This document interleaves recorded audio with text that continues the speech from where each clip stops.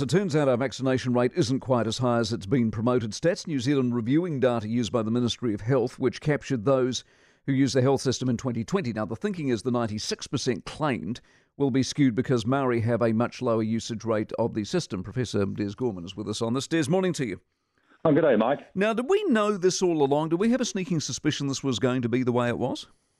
Yes, I think as soon as you see that the data used to determine the actual population size was the number of people who use the health system, then automatically you can assume that it will overestimate the vaccination rates for several groups, and Maori and Asians in particular. And in fact, I think the underestimate, Mike, is probably 80 to 100,000 people respectively. So what does that mean, do we know, in terms of a percentage? 96 drops to what? Oh, much less than 80, much less than 90, sorry. So I think you're looking at something like, if you look at the booster rate of 52%, I think that drops to about 35% for Maori, for example.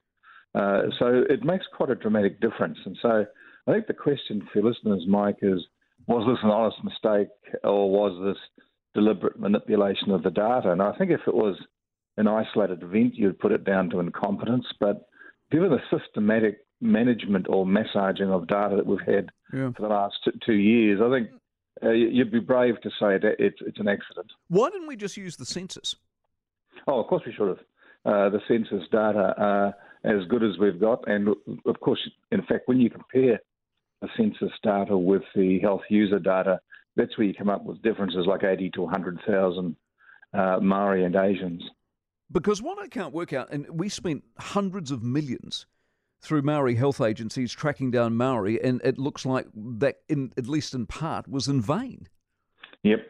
And again, there were only two explanations for this, aren't they? Incompetence or mischief. And it's hard to look past the systematic overstatement of performance during the last 2 years. And then if you do that, then what happens? Nothing. They say, what? Oh, well, never mind. We still got a high rate and it's all worked out well in the end.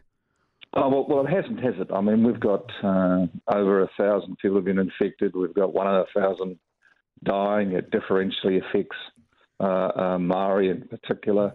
I think we're going to see that there has been an avoidable excess of Maori deaths because, in fact, the vaccination rates were overstated when so people took their foot off the pedal.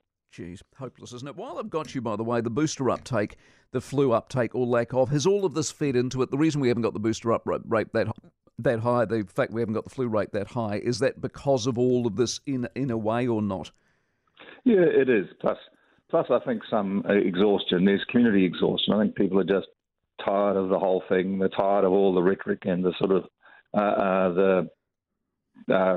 fear-mongering. And I think they've now got to the point where they're just exhausted and they're just stepping away. All right, Des, good to catch up with you. Appreciate it very much. Des Gorman out of Auckland University this morning.